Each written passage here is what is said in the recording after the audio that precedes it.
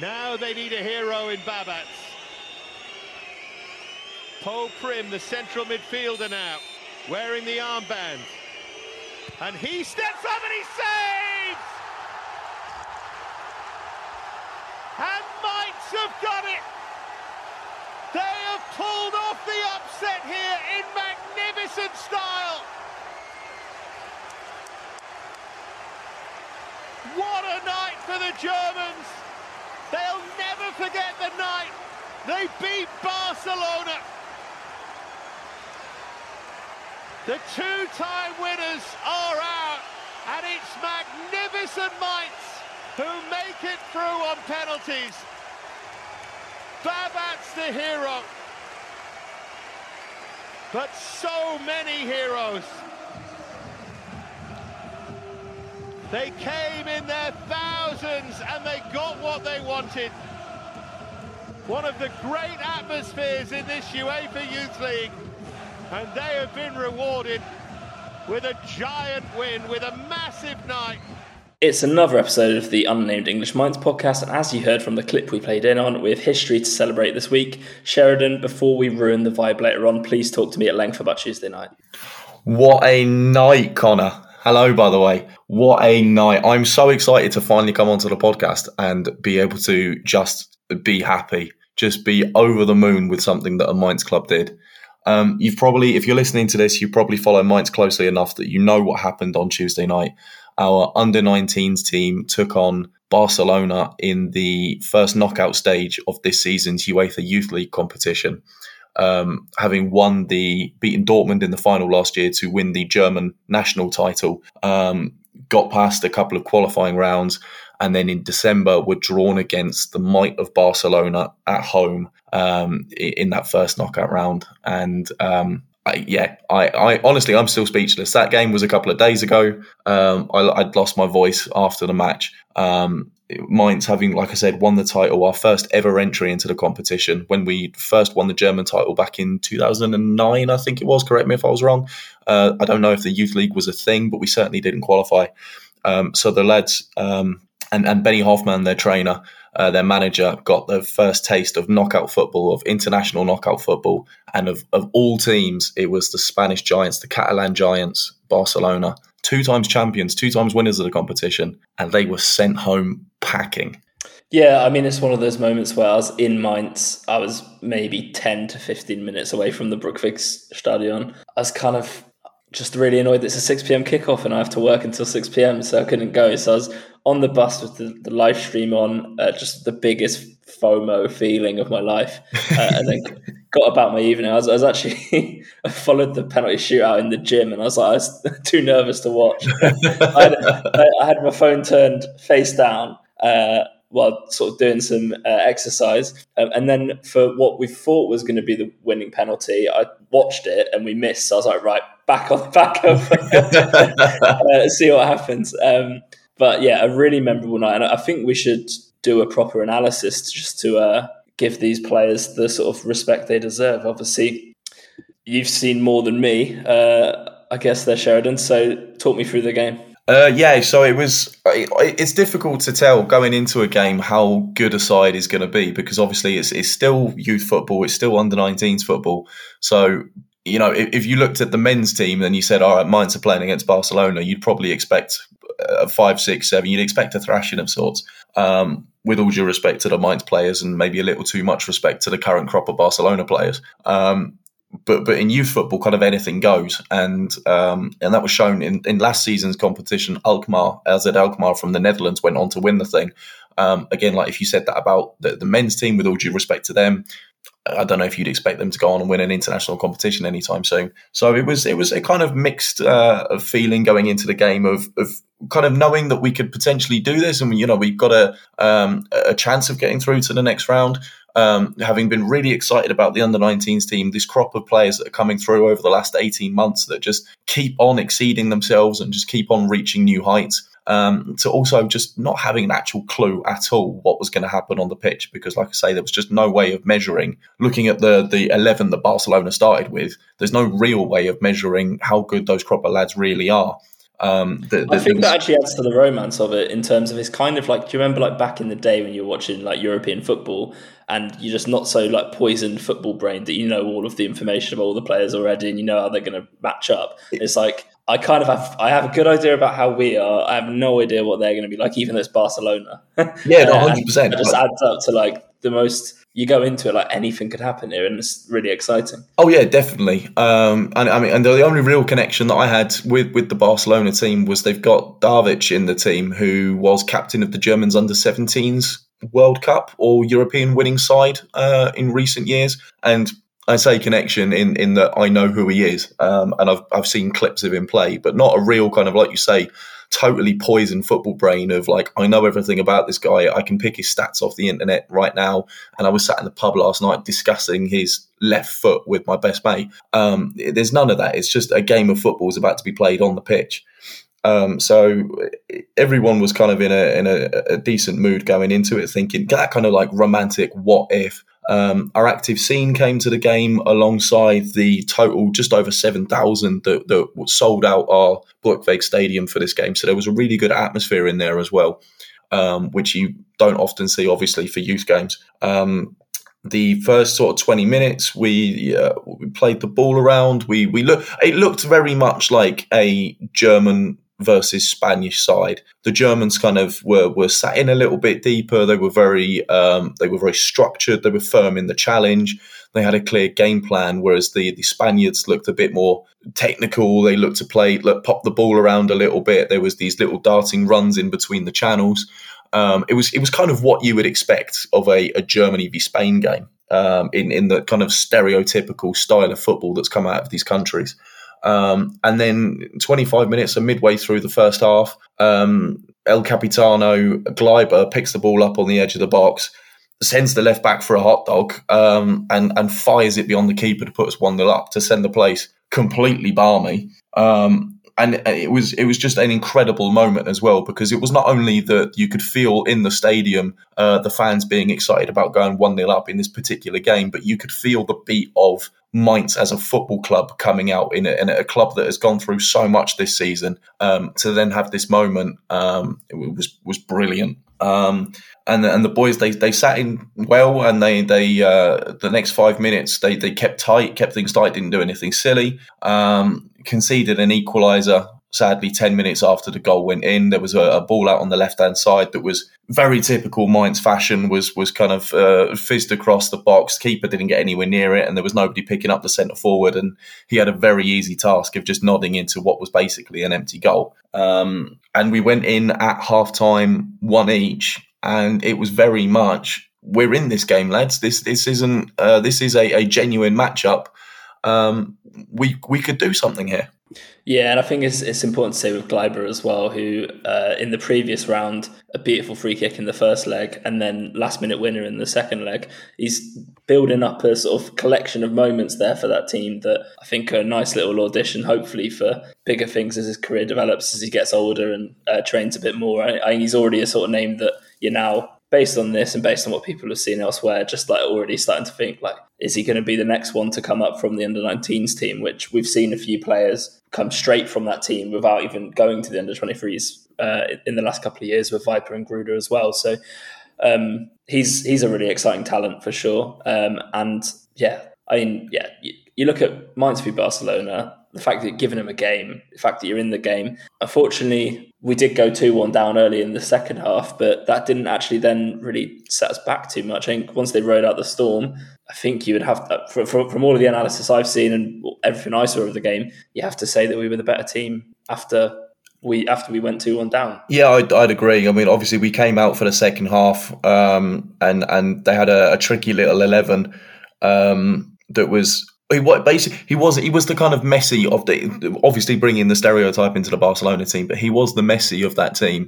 Not to say that he is the next Lionel Messi, but he didn't pick up the ball really. It wasn't his job. His job was to just take people with him, find himself a little pocket of space, and then when he did pick up the ball, beat 3 or 4 players. And unfortunately, in again very typical Mainz fashion, this is only 2 or 3 minutes after the beginning of the second half. The ball's been nodded away from a corner that we were attacking.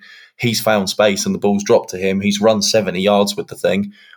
and popped it beyond Babats in the goal. And it was an extremely silly goal to concede. But like you say, the boys rallied really well. They didn't let it get to their heads, stood their ground, found their feet again, and started playing football that they've shown over the last 18 months, and looked a very decent, very organised, dangerous team going forward as well. Not only, okay, there were silly moments for the goals, very structured at the back, but actually going forward looked dangerous. And eventually the hard work paid off with about 15 minutes to go, when another player who I rate extremely highly in the middle of the park, Philipp Scholz, was able to bundle a ball over the line to grab what was ultimately a well-deserved equaliser. The game itself didn't have a great deal of chances. It wasn't an absolute humdinger of a game, but it was very obvious that Mainz were beginning to build the pressure, beginning to knock on the door a little bit, and got that equaliser that they fully deserved. And then the game petered out a little bit in those last 15 minutes. Another player to mention that was not only great to see him back on the pitch after a nasty injury he picked up at Koblenz in pre-season, Maxime Dahl, another player that went away with the under-17s title-winning team.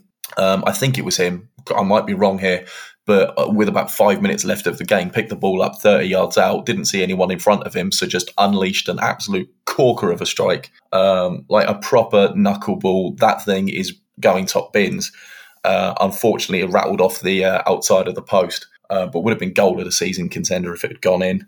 And then after that, there wasn't a lot left, and we found ourselves going to the lottery of a penalty shootout.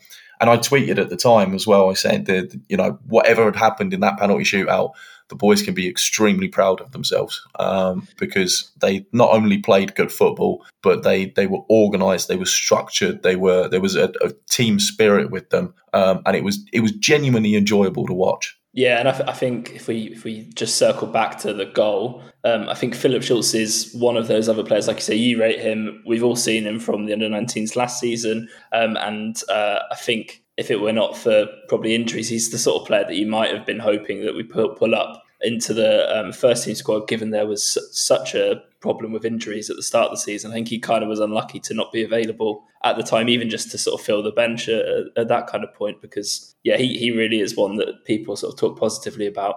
And I also want to claim a little bit of credit here, because literally like a minute before we scored, I did put up a tweet saying, come on guys, let's go and get the equaliser on the UEMP Twitter account, as God is my witness. So I want to say I didn't get the assist. Like I didn't do quite as much as Gleiber, for example, in the build-up with a nice little chip ball in. Didn't get the assist. Didn't bundle it over the line like Schultz. But somewhere I sort of did something with the equilibrium of the universe, I think. And I'm going to claim some credit there.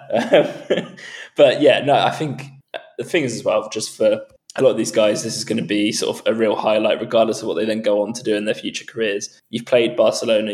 There'll be people on that pitch that in the next World Cup cycle are on the pitch for their countries, probably, hopefully from our perspective, also for Mainz, but definitely for Barcelona, there'll be people that sort of make it into the La Liga team. I believe the commentator was even saying that, like, from their perspective, like a lot of their regular under-19 team was injured, so they actually brought in players that play for the second team, actually in the Spanish league system as well. So from that perspective, you've got a lot of players that within Barcelona are highly rated as well. So good memories for them. I think you have to look at like Barcelona's goal, for example, and it's the sort of thing, if the first team considered it, I'd be absolutely fuming. But it's a magical goal, really, when you look at it, like just such a good run from deep and sort of like finishing off. I think we can say that having beat them. It's the sort of thing that these kind of goals, I think they happen a little bit more at under 19 level, maybe because there's a little bit more naivety there. I'm copying a point that was made on a Swindon podcast I help with, from one of my fellow contributors there, and I thought it was a really good one. Like, you see maybe a little bit more of a purer form of football in terms of it's not quite as cynical, maybe, and therefore you do get those moments like that. So fair play. I think it's Danny Rodriguez who was called. Fair play. Maybe we'll see him at Mainz one day. Who knows?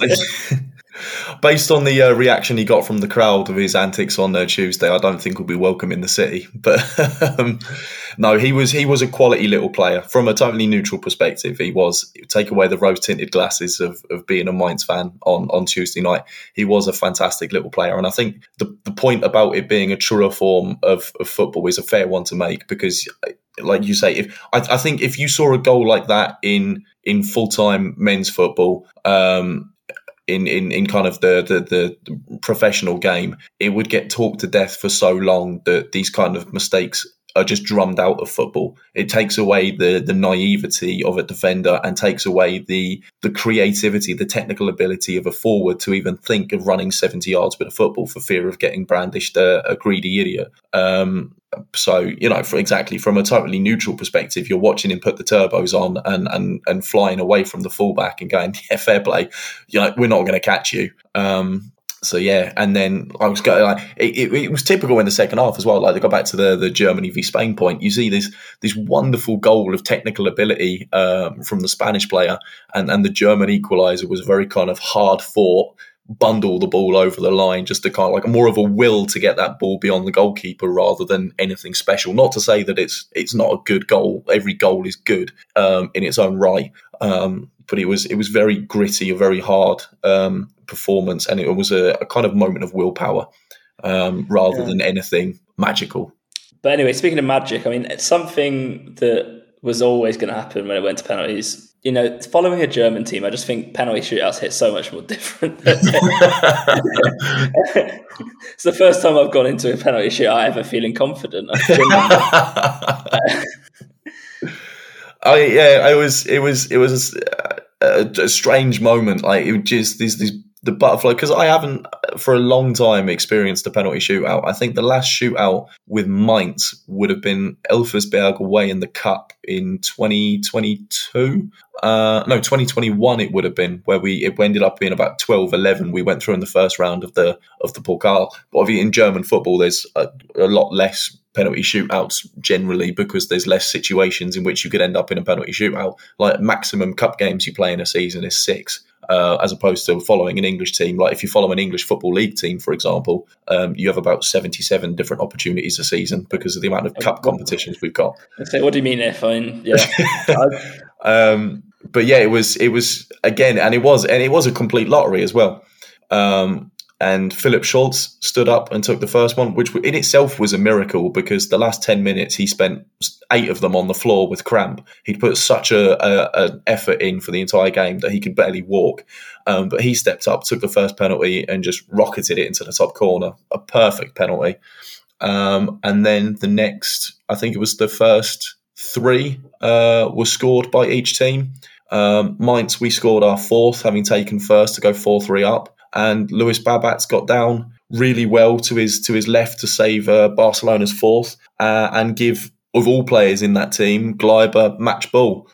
Unfortunately, of all players, it was him that missed the 5th and missed the first opportunity to take us through to the next round. Barca got their equaliser 4-4. We went into sudden death, and by that point, I was in absolute pieces. I struggle with penalty shootouts anyway, but going to sudden death, I was a shuddering mess. And that wasn't to do with how cold it was. And then I think it was the next 2 were scored by each team. Certainly 1, potentially 2 were scored by each team. We scored our next 2, they scored the next 1, and then... Okay, yeah, so we scored 2, exactly. Okay, and then, so we scored our 2nd in the sudden death, and then they've stood up to take their 7th. He's tried to take it low to Babatz's right, but he's read it brilliantly, got down and parried away, and the place has erupted. Like, Brugweg has gone mental. And I said it earlier in the podcast, it was such a beautiful feeling, because it was not only celebrating getting through to the next round, it was not only celebrating the achievement of the under-19s, but it was a celebration of something that Mainz has been missing all season, and that is a genuine reason to be excited about something. And that victory, for me, extended beyond age group. It extended beyond different teams. It was a moment for Mainz 05 as a football club, as a part of this community, and you could feel it in the stadium from those that were there, and also the social media reaction for those that couldn't for whatever reason. It was just a brilliant moment, and then to watch these lads come over and celebrate with their fans and get up on the stand with the ultra scene and lead the Humber. It was a beautiful moment. Yeah, and I think you can see in the footage, like literally there's some Mainz fans celebrating, like, on the verge of tears, which I think, like you say, is partly maybe the situation we're in, partly just like it is a historic achievement getting through to the next round. You know that there's then going to be the opportunity to watch them play against another great team, possibly in the next round. We'll see the draw tomorrow, see who we get, whether that's home or away as well. I'd love another night at the Brookvig, and I would have to make my excuses with work at some point so I could get there. But yeah, honestly, it's the sort of night that you look back on in years to come, and I'm sure that give it 10 years time, we'll be looking at a lot of these players as like established players, and we've been able to follow sort of from where their careers have begun almost. Still a lot of work to do, but yeah, in terms of moments, you don't get much better than that, do you? So no, 20 minutes on an under-19 game, Sheridan.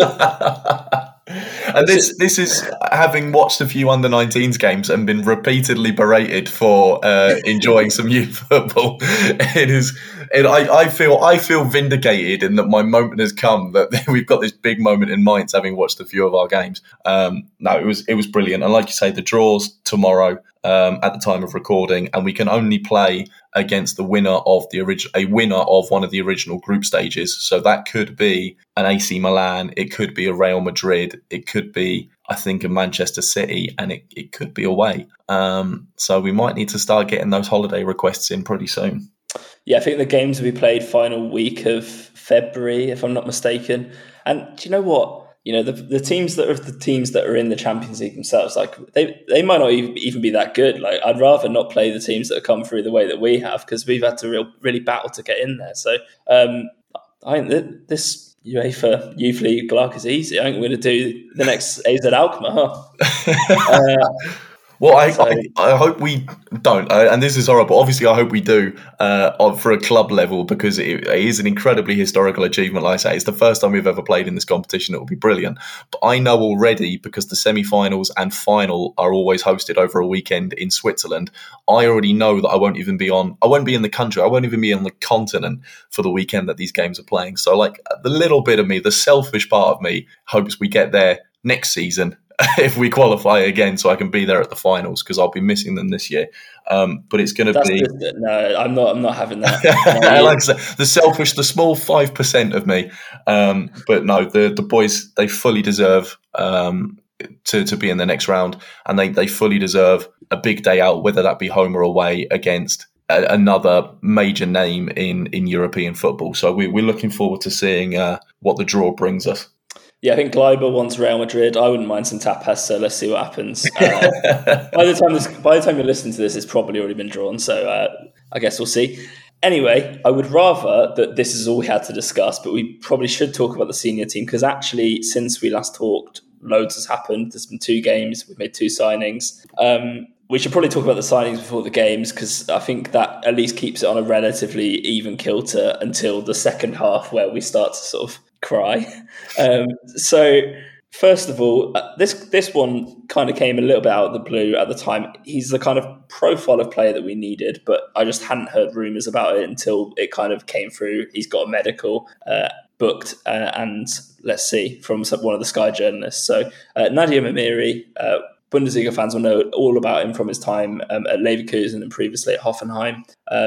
Very talented player, as we've seen in the 2 games he's played for us so far as well. I was really, really excited about the signing, because I think it adds a lot to our squad. Yeah, I completely agree with you. It is a signing that came out of the blue. It's a signing I didn't expect us to make, potentially in a summer, but certainly not in the winter transfer window. And he adds such a depth with him arriving on his own. He adds such a depth in the centre of midfield, in the way he plays his game, that it's going to be an immediate improvement. I can't see it being anything otherwise. His passing is excellent. He creates space well within the centre of midfield to collect the ball. His set pieces themselves are fantastic. Hopefully that means the end of Eddie Fernandez terror corners, because that's what I've been dreaming of for the last 6 months. And he just adds an extra danger. He frees up just his existence within the centre of that midfield going forward, frees up other players to do potentially more defensive duties, which we need them to do, or bomb forward themselves and get involved. Very exciting, and even more exciting as well is it is a permanent deal. I don't know if there's a clause in there if we end up going down at the end of the season, it means he leaves the club. But for the now, it is a permanent deal rather than just a 6-month loan. So I'm very much looking forward to watching him in a Mainz shirt. Yeah, I think it's at least 2.5 years, and then maybe there's something that happens if we go down. I think he would be able to play for us, but whether there's a clause that he could leave for a cut price or something, I don't know. I think we've already got him for a pretty cut price based on what he's worth. I think is rumoured about 1.5 million euros that we picked him up from Leverkusen for, which I think that's a bargain. When you consider, I believe the Barcock loan was around 300,000 euros or something like that. It's like for a loan for 6 months for him. And when you consider really Amiri's replacing Barcock in the squad, I just think it's a ginormous glow up, and I'm looking forward to seeing him play the rest of the second half of the season. The other signing that we picked up, I think this was really the complete opposite, not in terms of bad signing, just in terms of very much like the name that was on everyone's lips from before January, because it was like, knowing Martin Schmidt as we know Martin Schmidt, this is exactly who you would expect him to pick up. And I don't even mean that in a bad way. Jessica Gamcam, I think he adds a lot to the squad as well in terms of he's a striker. We need goals. He's also a different profile of striker to the other strikers that we've got. I think just a little bit more direct, a little bit more explosive, a little bit quicker than a lot of them as well, which I think helps. I think it's a good pickup on us, even though it's just on loan for the rest of the season. So really, we need him to hit the ground running.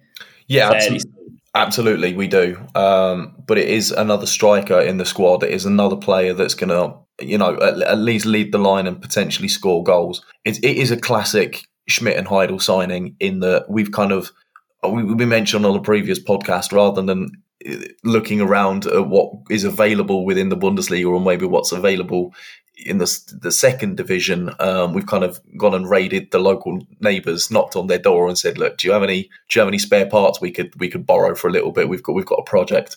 But that's not to talk the player down. That's we're all willing to give him the opportunity. He offers qualities that he brings to the club, and we're looking forward to seeing what he does. At the very least, at the very minimum, it's another name on the bench to come on and create a difference when we're looking for a goal. And, we were crying out for one of those in Frankfurt a couple of weeks ago. So, we'll see what happens. We'll see if he is the striker, if he is the bagsman that we've been crying out for.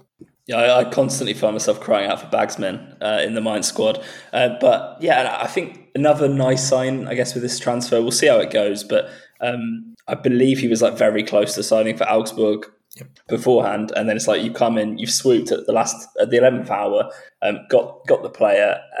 Firstly, then another team that they're a little bit further ahead of us in the table, but technically, they're still in the relegation battle. They've not got that little bit stronger that they probably wanted to.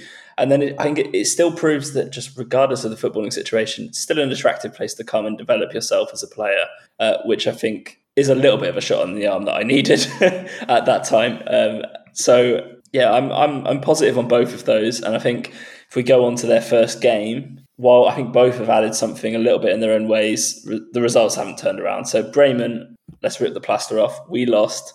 It was kind of the same as always. The only difference was we went 1-0 down in the second minute, and from there I think I want to posit something at you, because I think I've been thinking of this game as this is just the same as always. I find it really hard to actually judge our intentions on the game just based on, obviously, once you go a goal down that early, you have to change your plan. So I don't know what our plan going into the game was. Obviously, it was a back five and all of that kind of thing. But it just, in response to the goal, just wasn't quite enough, was it? No, it was everything that's been wrong with Mainz over the last few weeks. It's another one of those continuous slight improvements, but only improvements to a certain point. So we come away from the game saying, there was a little bit more fight in there. There was a bit more edge. There was more intent to get the ball forward. And I think somebody in the dressing room has clearly realised that to bring out the old catchphrase that if you don't score goals, you don't win football matches.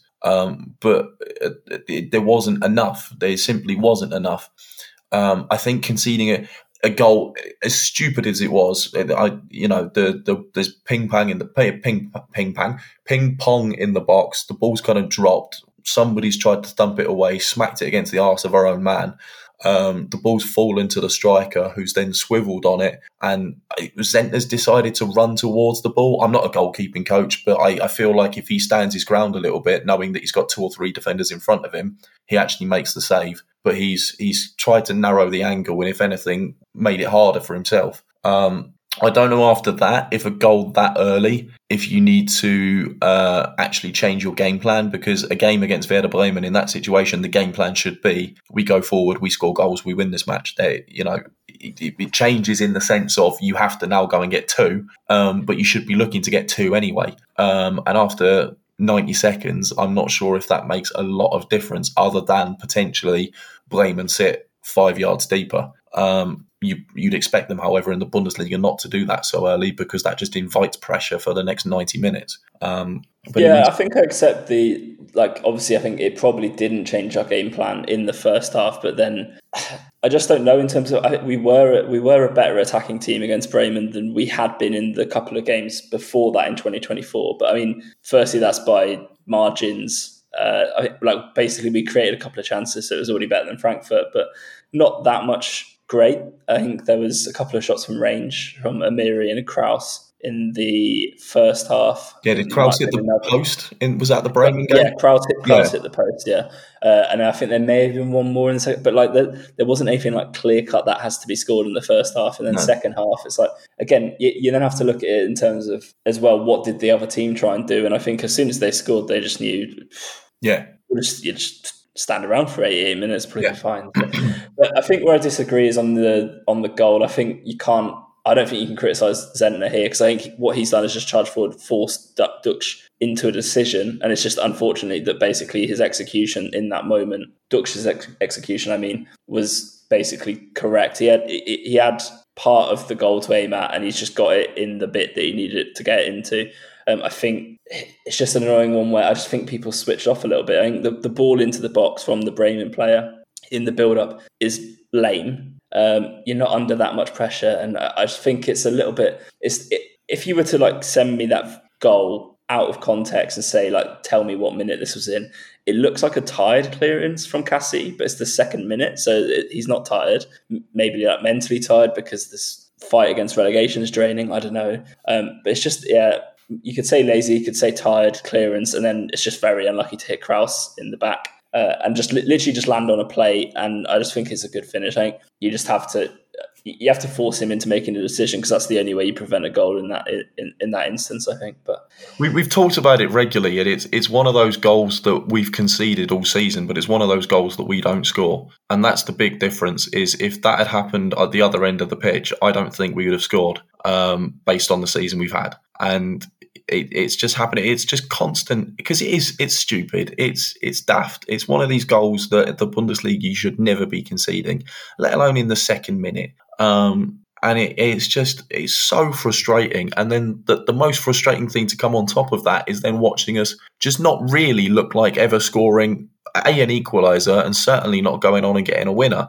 And you think, all right, any other club, you'd go, all right, we've conceded a shit goal. It happens. We're 1-0 down after 2 minutes. We've still got 90 minutes plus to go on and at least get an equaliser. But it's just the reaction of the fans when this goal went in was one of, oh, here we go again. And it's so draining. Yeah, and honestly, I could just feel my soul leaving my body when the ball hit the back of the net in that moment, because I think what you have to add to the context of this is that the atmosphere was so good on Saturday before the game. Yeah, everyone was so excited. It was the Fastnacht match day as well, so you had a lot of people sort of charging around in costumes. We had a Fastnacht kits on. Lots of people meeting up, a lot of beers and shopper and all of that sort of being consumed. And I think it's one of the better atmospheres pre-game that we've had this season. and then it was just gone after 2 minutes. I mean, fans made an effort to support the team afterwards. But I think we said on the previous podcast, like you can tell a difference between like I'm genuinely really enjoying myself and I'm supporting the team, and I guess we have to support the team like through this difficult period. Yeah. And in that moment, it flipped from one to the other, and I mean, it's something that we could have got back if we'd have sort of really had a bit more of a kind of positive way of playing, I think, almost. But we'd gone into the game, I think, a little bit scared of losing with the back five, with, I don't know, just I think a little bit of a sort of conservative way of playing. The new boys were in the team, and Amiri was pretty good for us in that first half. He was just like the only player who seemed, particularly at the races, maybe beyond Kraus, potentially. And then in the second half, I think, interestingly, like after watching the game live, I didn't ever feel that we were going to score. And then you watch the highlights and there's actually a few like presentable opportunities. I think the most noteworthy one was Ngankam on the edge of the box, sort of turning his man and then just not getting it where he wants it. Yeah, he's created a good chance out of a half chance, but you know, that's a moment to get your teeth into. There was a good slip pass by Amiri towards Anisovo, who just goes to ground. Not a penalty, but you know, you're getting close. And at least the approach plays right if the striker movement, that kind of thing, didn't go right. I think Barrero had a half chance that he missed, but again, it's just like few and far between, and it needs to be more. When you need 2 goals, it needs to be more. Yeah, I think that's the key point, and it's been the key point for so many weeks now, is that it's just simply not enough. And that's the big problem we've got, and it cannot carry on like that. And that's what's so frustrating in this relegation fight. I spoke about Schalke last season in a few weeks ago.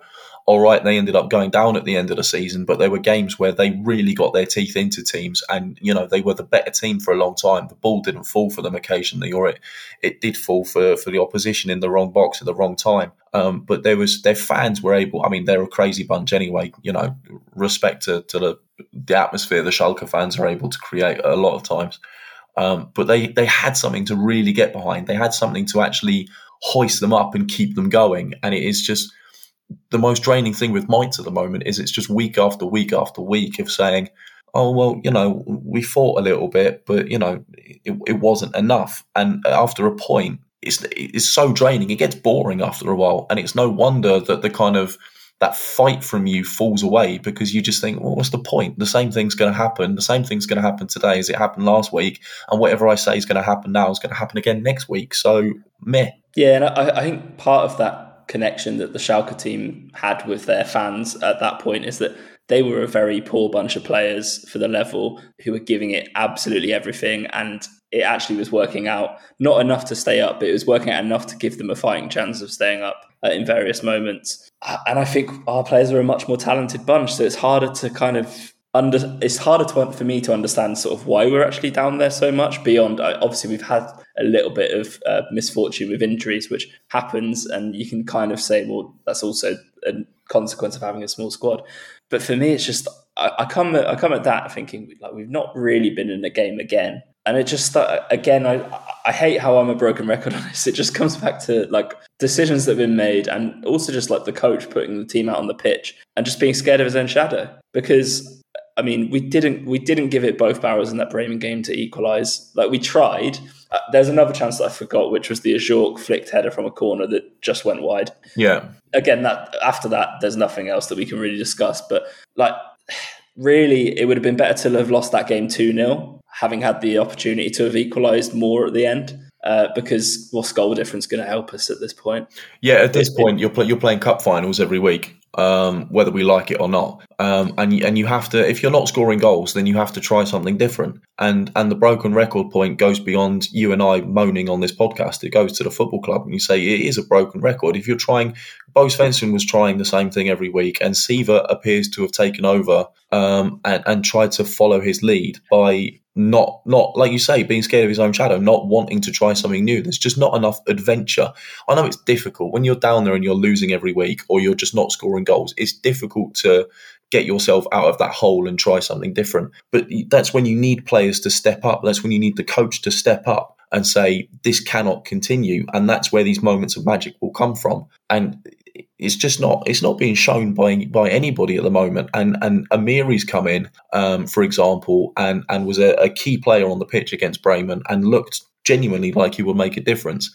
And I think part of that is because he's come from a club that is on a massive high at the moment, running top of the league, and has come into a squad of players that are just getting battered mentally every week by struggling as much as they are. So he brings kind of this breath of fresh air. But because it can't be just the injuries. It can't be just bad luck. That means we've won one league game of the last 25 going back towards the end of last season.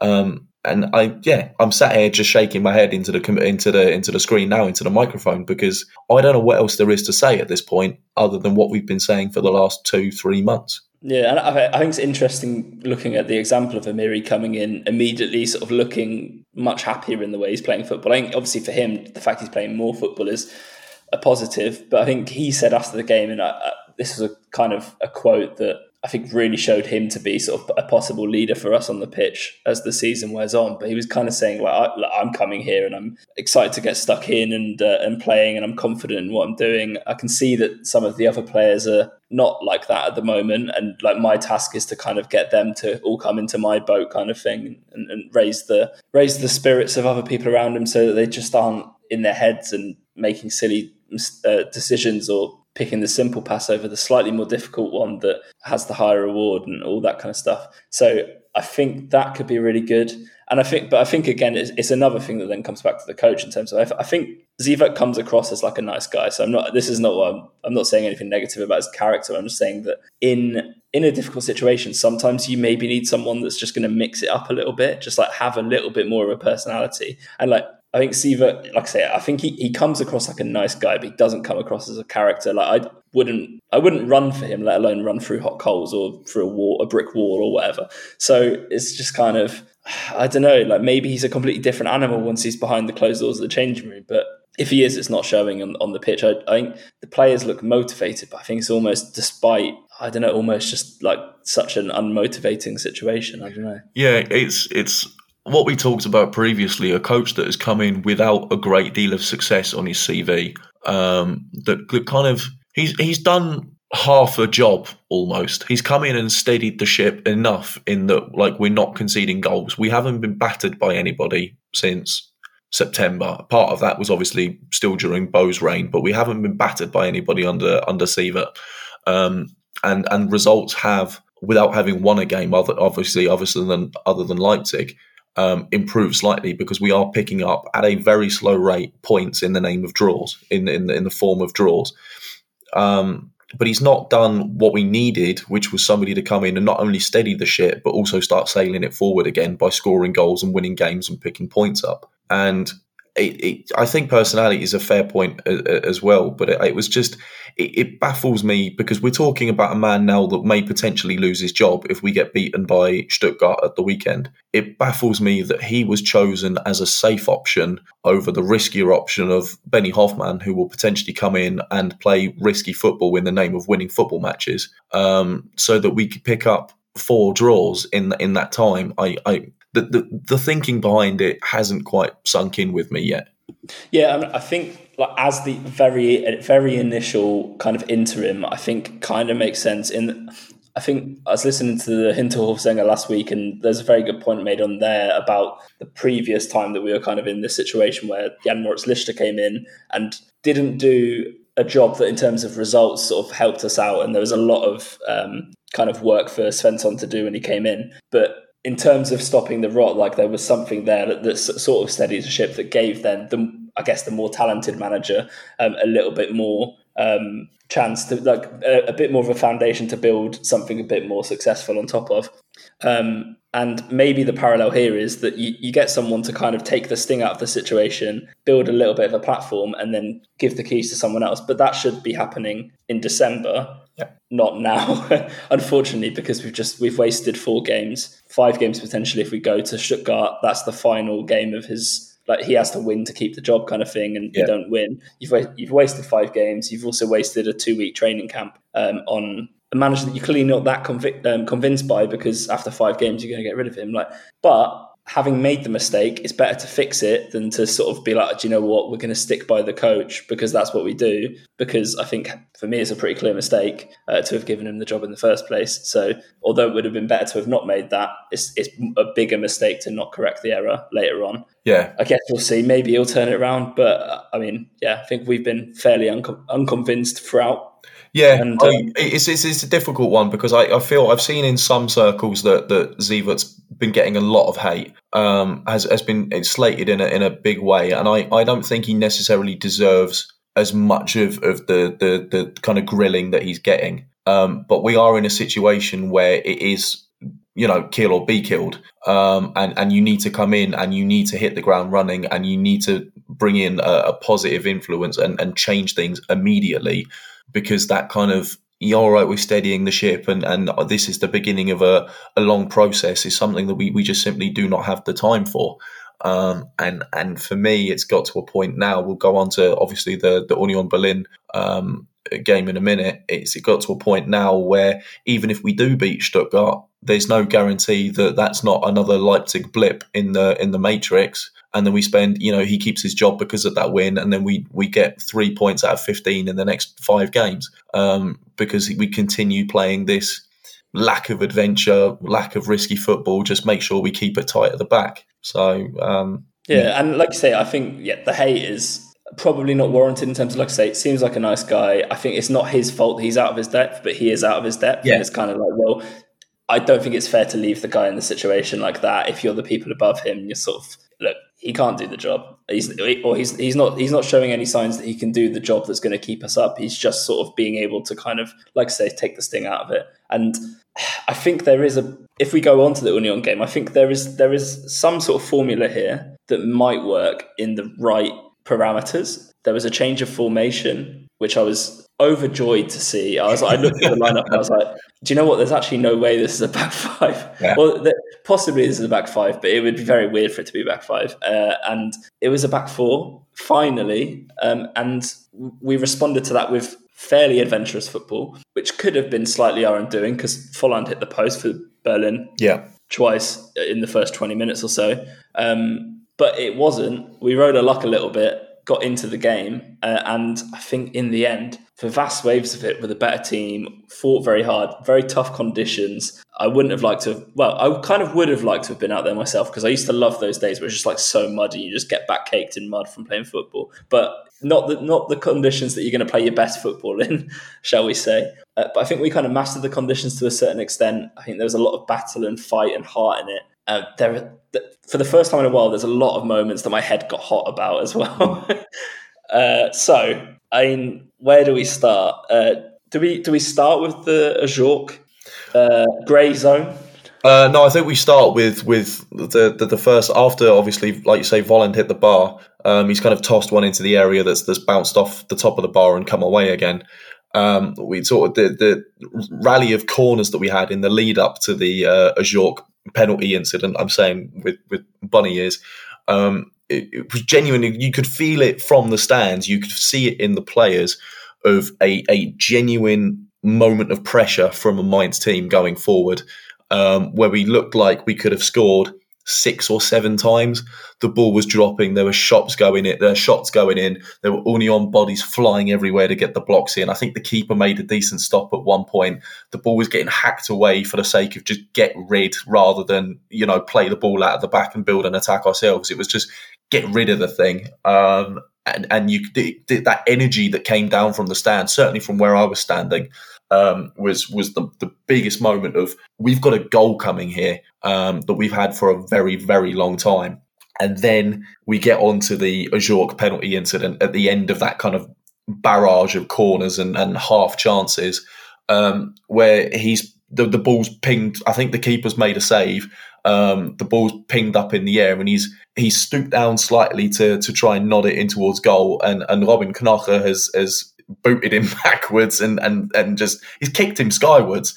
He's gone the full Dean Martin. And that's not a reference to That's Amore. That's he's the defender he's taken his head off. You could see it from the stands. You could see it. Zievert's going mental on the touchline. We're going mental behind the goal. Johnny Burkhardt has lost his mind completely. Ajorc's on the ground with a nose that isn't going to work again because I don't know in what direction that thing's been twisted, and there's all kinds of blood coming out of him. And the referee's looked at him and gone, corner. And I'm furious about this decision. Like, having looked at it back afterwards, and then having read the reports and the interviews that were done afterwards, every system that has been put in place in recent seasons to make sure that these big mistakes don't happen in refereeing decisions don't happen, it's just failed us. Like, there is no other way of putting it other than we were failed in that moment. Yeah, I mean, I think it's one of those things. Without VAR, I can understand how it isn't given, even though I don't like the fact that someone would make a mistake that's that obvious. Because, like, ultimately, we've seen it from one angle, he's seen it from another angle. I think he was sort of slightly behind it. He's looking at it from basically the complete different side to the TV camera angle that you can see, and then also like from the block that we're in, the way that we're looking at it. So we saw Robin Knocker put a boot in his face. Yeah. He's kind of seen it from the side, and obviously, like, the blood and all of that's not come from nowhere, but it is the sort of thing where I guess the ref might argue that that's kind of happened sort of after it's all gone and all that kind of stuff. So maybe it's fine. I wouldn't be happy about it, but I'd kind of be like, well, unfortunately, these things happen. But you have this VAR system that I don't like that makes a lot of these moments like actually difficult to follow in the stadium, and they don't actually check it. Like, so the VAR operator in Cologne has watched it and seen, well, yeah, you probably should give it. Like, this is literally, the ref has come out and said that he said it probably should be given, but like there's enough of a grey area there that you don't have to give it based on the on-field decision. It's like, well, like, basically because it's just wrong. Like, why have it? Like, why have the system? Well, exactly. Use it correctly. I think the most criminal thing for me in that situation is exactly that. The VAR has looked at it and gone, well, look, listen, there's enough of a grey area. There's enough of arguments not to give it that balance out the arguments for giving it, which simply isn't true for one thing. But the fact you've got a striker on the floor whose nose, by the way, is broken. That news was released today. He got a broken nose from this incident.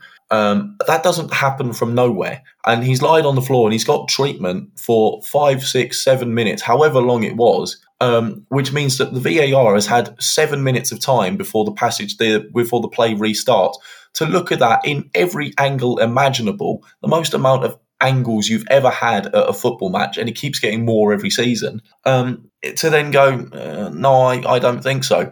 And, one of the arguments against not giving the penalty was that Ajorc has stooped down slightly, but the man is 6'6" or whatever, however tall he is. So the fact he stooped down and has still got kicked in the face means that he's either gone all the way down to kind of hip level, which means he would have been at a 90-degree angle, or the defender's boot is higher than it should be in a normal situation. There is no way you can look at that and say that the defender's boot is in a natural position. And it winds me up beyond all belief. For example, if that was a handball decision, how long it would have taken them to decide whether the arm was in a natural position. At what point are you deciding that the leg isn't in a natural position because it's kicked a 6'6" man in the face? Well, the thing is, so the leg is very much in a natural position because he's gone to kick the ball, but you have to play the situation that he's missed the ball and booted him in the face. And like after booting him in the face, the ball has hit him, so he then has played the ball. But it's like, well, to be honest, I think the ball is irrelevant in any of this. He could have kicked the ball and cleared it, and his studs could have gone through and then continued to then break Ajorc's nose. And it's still, to be honest, in my mind, it's still dangerous play. It's still it's a red card. And that's early in the game. It's a completely different kettle of fish. To be honest, the way we were playing, we wouldn't have scored the penalty, but against 10 men... certainly not from Ludo, anyway. Well, yeah, exactly. But, I mean, fair play to him for playing basically the whole game with a broken nose, first of all, because that kind of been fun. In those conditions as well, probably went numb or something. Who knows?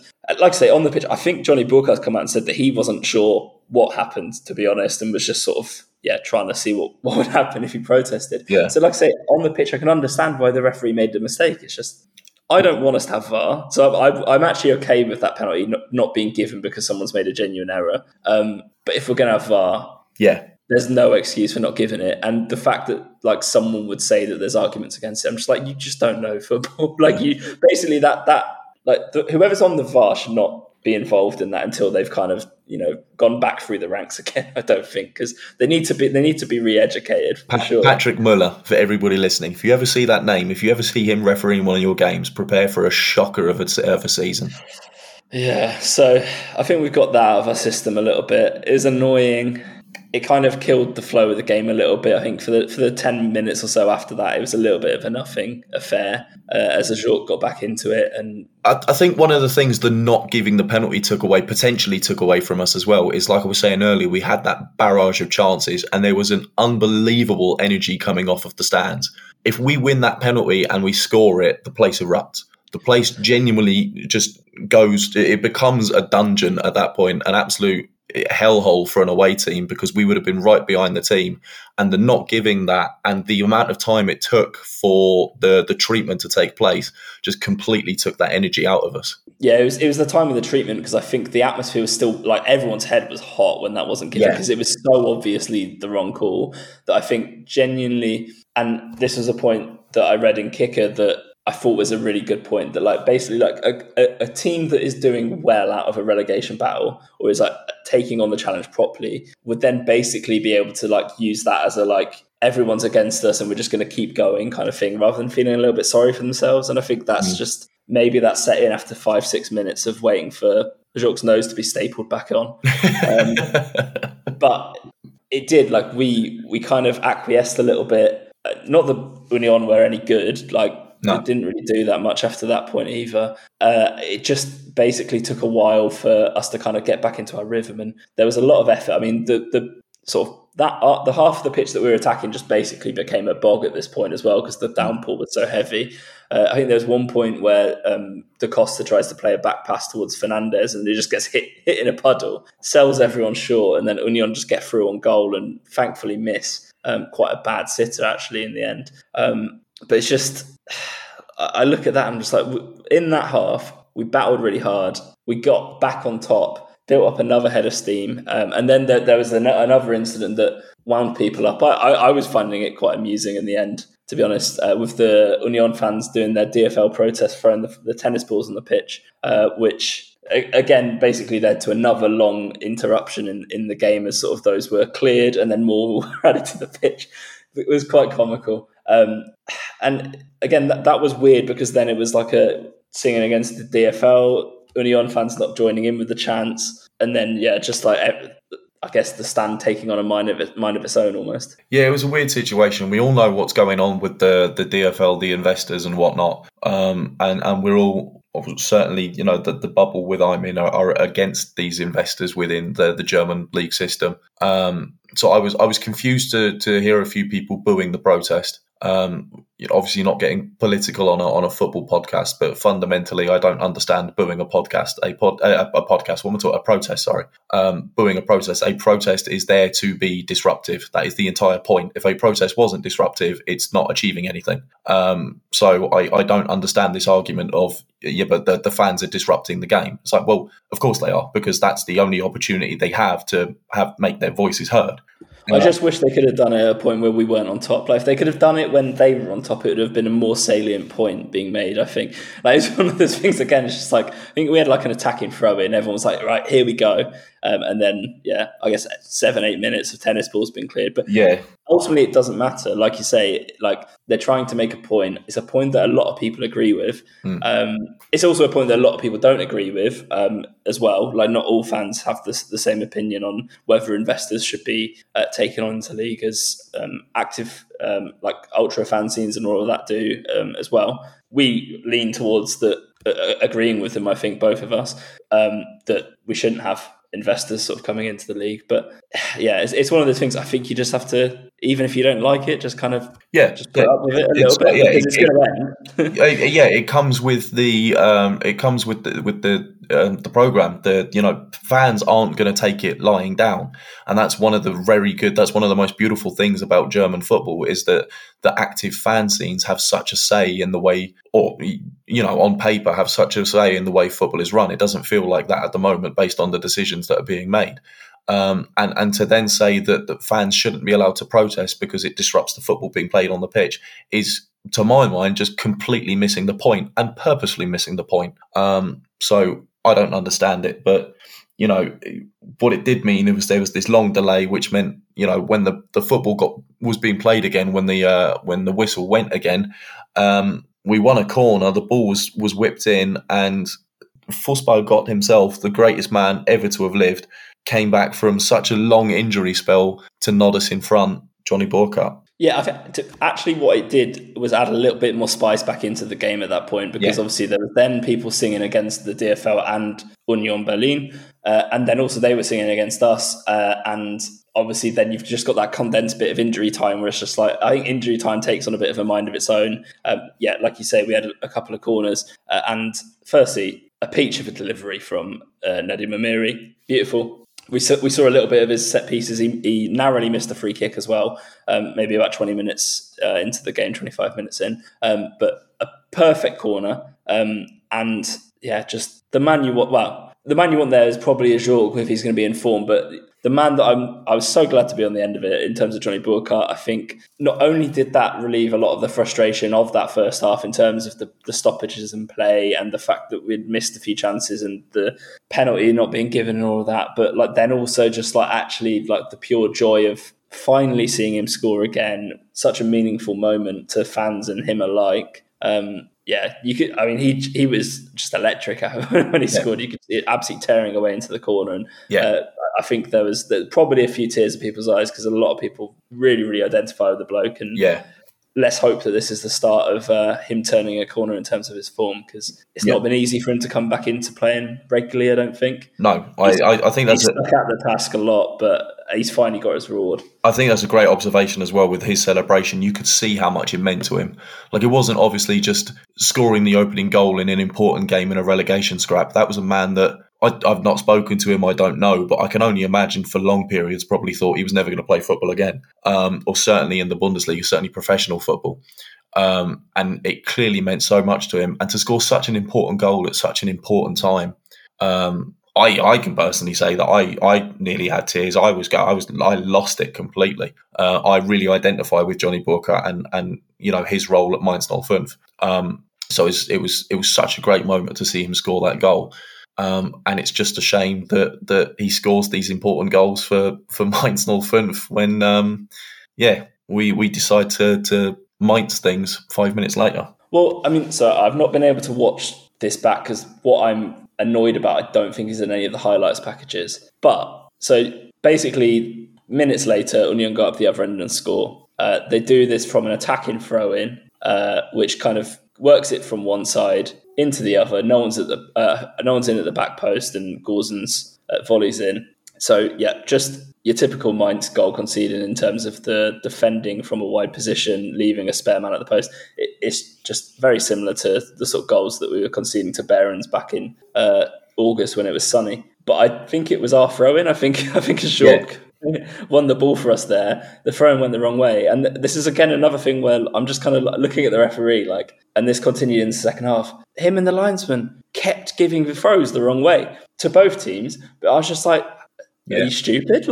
Genuinely, I'm further away than you, and I can see that you're wrong. Yeah. And I'm not 100% convinced because nobody else I've seen has raised this point. But I'm absolutely convinced that it was our throw, and therefore, I'm 100% with you. I was convinced it was our throw as well. In fact, I know for a fact, like my two eyes were not lying to me in that moment. It was our throw-in.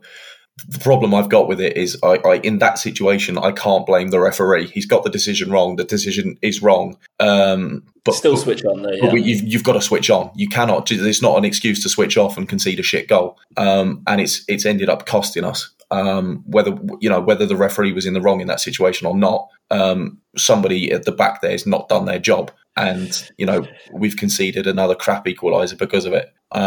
So yeah, and then the second, that was, I think, the final kick of the first half. So 45 plus 13, the goal went in. We may have kicked off again, but the whistle was blown immediately, and then came out into the second half onto Hackney Marshes basically, and there was no football played for 45 minutes. Yes, Hackney Marshes one end and Centre Court the other. Yeah. So it's very much like London in terms of geography. But yeah, I mean, second half, I think, again, you can split this into kind of maybe about 25 minutes of our dominance and then 20 minutes of them being the better team at the end. In terms of, if you look at chances, I think Renault makes 2 big saves early on in the second half. There's one from Da Costa where he follows in from wide. And then there's also a Miri from a free kick where he's just placed it low, sort of into the corner. 2 pretty smart stops, and there was a head of steam building up. Every time we got a corner, we looked really dangerous. And for a team that are so strong from set pieces, or were so strong before this season, it's very weird to see Union just all of a sudden not being able to win a first ball from a set piece. But then it just kind of seemed to unravel. I think the point that I would say that this started to go wrong, and we're just piling in on Jens Iver again, is when we took Amiri off for core. Yep. Which I understood taking Amiri off in terms of he's not played much football. He's played a lot. He was running through a bog, a lot of energy expended. And he was literally covering every blade of grass that existed on the pitch and a lot of the mud particles as well. So fair play taking him off, but that's a far too defensive substitution at a point where you have the other team basically at your mercy. Yeah, it was classic Ziva. It's making a substitution.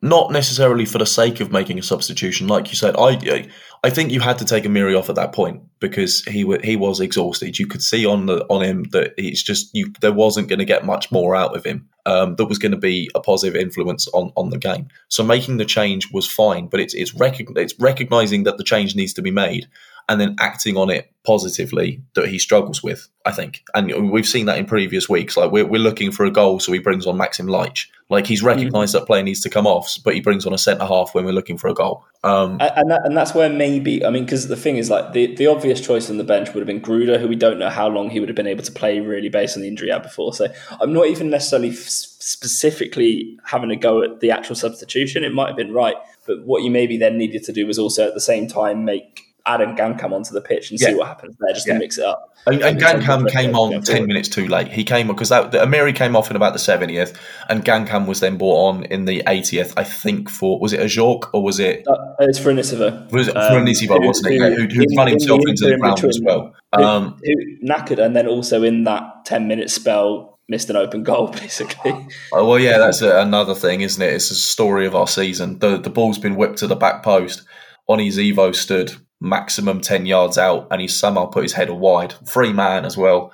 To get back to the Ziva point, and it just follows in with the conversation we were having, this narrative of him just not being adventurous enough. There's just not enough risk. And in a game like last night against Union, a game where if you don't win, you remain 6 points behind them and they're in the final automatic safety spot. You have to go and get a winner. Like you at the very least try and get the winner. If you end up losing the game 2-1, yeah, okay. Like obviously that makes things a lot harder than it is. But sometimes the reward only comes with risk. And what you've done now is rolled your dice in such a way that you don't lose necessarily, but you end up losing in the long term rather than going for that short term reward.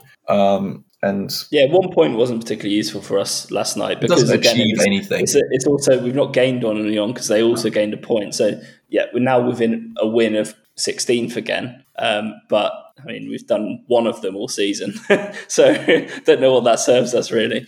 I think we couldn't really have afforded to lose, but actually you have to be okay with the fact that you might lose if you're going to go and try and win it. And those substitutions, when they were made, the points that they were made at, it's in that.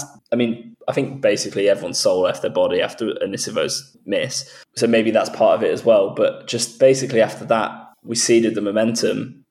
Union had a few chances. I think was it Vitesse who was basically assisted by the Bog to get through 1-on-1, and then Zentner stands him up. And it's a poor shot, but it's a good save to sort of stay up that long in the situation. But all of the chances and all of the possession and all of the sort of creativity, having for 70 minutes really been us, all of a sudden became Union towards the end of the game. They were the only team that looked like winning it really towards the end. Yeah. And you bring on Brian Gruder with 2 minutes left or something like that, which again, we don't know how many minutes he was able to play after coming back from an injury, but it just kind of felt like he was the player that we were probably screaming out for at the point that Anisivo missed the chance. We were screaming out for someone like him who's just, you know what, he's gonna put a question back into their mind after they're kind of relaxed a little bit.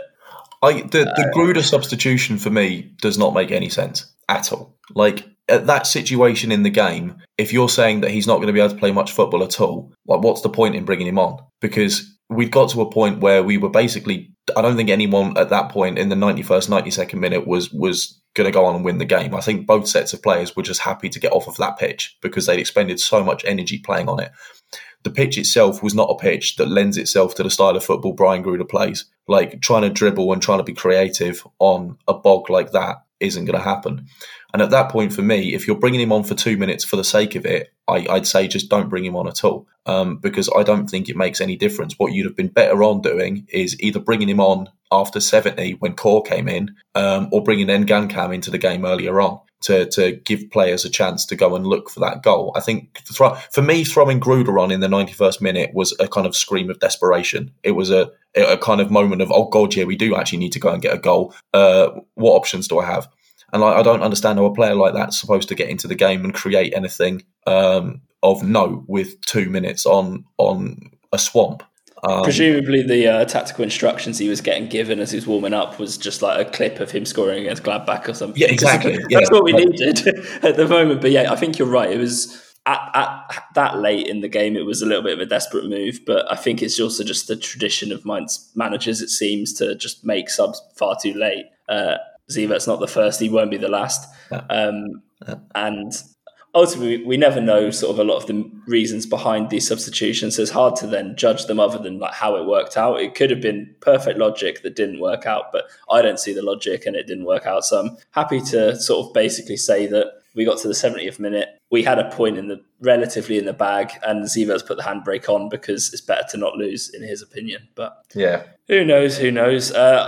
We need to do 2 man of the matches for our spreadsheets for the previous game. My answers are easy because it's Amiri for both of them. Yeah, that was very easy. No, I fully go along with that. Amiri has been fantastic since he came in. 2 games has been a really, really good addition, and I'm hoping he continues that form. In fact, no, I'm going to change mine because I don't like giving them both to Amiri. I think he's been brilliant, but the way I'm going to bring the point up, but the way he shushed the fans that were booing the team after the Union game last night rattled me a little bit. That's clearly a man that doesn't necessarily fully understand the situation he finds himself in and has come from a team that is winning every week. You can have your feelings on whether the team should be booed or not, but to actively shush fans that are showing their grievances for the situation the club they're in is something that doesn't lend itself well to me. But he's performed well enough on the pitch that I'm willing to forgive him. So I'll give Amiri for the Bremen game, and then I'm going to give it to Johnny Burkhardt for Union, just because his goal was just such a special moment, and he fully deserved it. And I'm really hoping he can kick on from there. I'm hoping it can kick off as well. I mean, that would be great. I think we need, like I say, we need something. We need some kind of fresh impulse in the team. But I think it's interesting you point out with that, because to be honest, I don't mind a player giving it back to fans a little bit when I think they're not necessarily wrong, in terms of, I think a fan is always able to say what they want to say about how things are going on. And if that's their opinion, then you have to listen to it and you have to see it. But at the same time, I just think after that game, I think I've been emotionally on the floor all day today after that game. The problem is because for 70 minutes it was quite good, and the players, you could see, were straining every sinew. It wasn't about effort. It wasn't about a lack of battle. It wasn't about not caring and not trying. No. For me, it's the handbrake being put on at the 70th minute, because up until then we were looking like we might snag a second goal. Yeah. So for me, it's just, I mean, there is maybe one person or 3 people that you might want to sort of have a word with in a negative way. But I noticed a lot of people sort of giving it to the team, and I just didn't agree with it. I was kind of like, I think you're going after the wrong people here. 100%, that is the correct thing. And it's a point, I don't remember if it was an article, if I read it in one of the group chats with different Mainz fans, is that we are at a position now where it could dangerously tip over. If results keep going wrong, then the actual atmosphere at the club could turn into something very negative and something very toxic. And we are at a point now where that may begin to start happening. And I also am all for giving it back to a player. You know, I think it belongs in football. A bit of banter, a bit of to and from, that is, everything is part of that. But if fans start showing their grievances, whether they're correctly aimed or not, and your response as a player that's not been at the club for 2 weeks is to put your hands to your lips and shush them, then I think you're walking a very thin tightrope for me. That is a very dangerous game. And given how seriously fans take themselves, exactly, that is dangerous it serves only to stoke a fire that I don't think needs to be stoked. Yeah, although some fire needs to be stoked somewhere. So maybe he's playing 4D chess and we can't recognise it yet. But I don't know. I mean, like the rumours this evening as we record this, I read some stuff from Build, which I don't tend to read, but they think that if we don't win on Sunday, that Benny Hoffman's got the job and Zivert's back down to the under-23s. So it's going to be a big weekend, whatever happens, really, isn't it? I mean, Fastnacht this weekend as well. I think there'll be a big away contingent in Stuttgart anyway for that. But it's basically a final for not just us in the like we've got 14 finals, 13 finals, however many it is before the end of the season. But also for his leadership, it potentially could be the last chance to sort of stake his claim. Going beyond the football as well, I think the most interesting thing for me in that situation is how the contracts work. Do you just like take Jan's contract and Benny's and you just tip X out the names and you just rewrite them, just swap the names around on the contracts? Don't worry, lads. Benny, you've got this until 26. Jan, back to the 23s with you. Go on, get out of here. I don't know. I'm not normally a person that looks for drastic reactions within coaching staff, but if we lose against Stuttgart, which could potentially be a very heavy loss, and there's nothing to suggest that it won't be, other than we've conceded less goals in games recently, but there has to be an exception to every rule. I don't think Zievert can continue because he's just not shown that he's the man that's going to kick us up the ass in the way we need to. And broken disc again, broken record. I genuinely wouldn't be surprised if we do end up losing on Sunday, if we're sat here recording next week talking about the permanent appointment of Benny Hoffman to the first team. Yeah, and I think really like the arguments of us winning at Stuttgart on Sunday basically bow down to that like in-betweeners clip of Jay saying, I don't know, funny. I mean, they're going so well, we're going so badly. It's basically, it would just be the football gods just wreaking havoc and seeing what might happen. But we'll be back next week to discuss it. I think we've covered pretty much every detail. Ultimately, we could have gone into even more detail, but I don't think we need to. It's been a long evening, and we need to get this podcast up. I went to the game on Tuesday night. I went to the game last night. We've just spent 90 minutes discussing Mainz 05. I am mentally drained and exhausted. I'm going to bed. And with that, we bid you good night. Good night.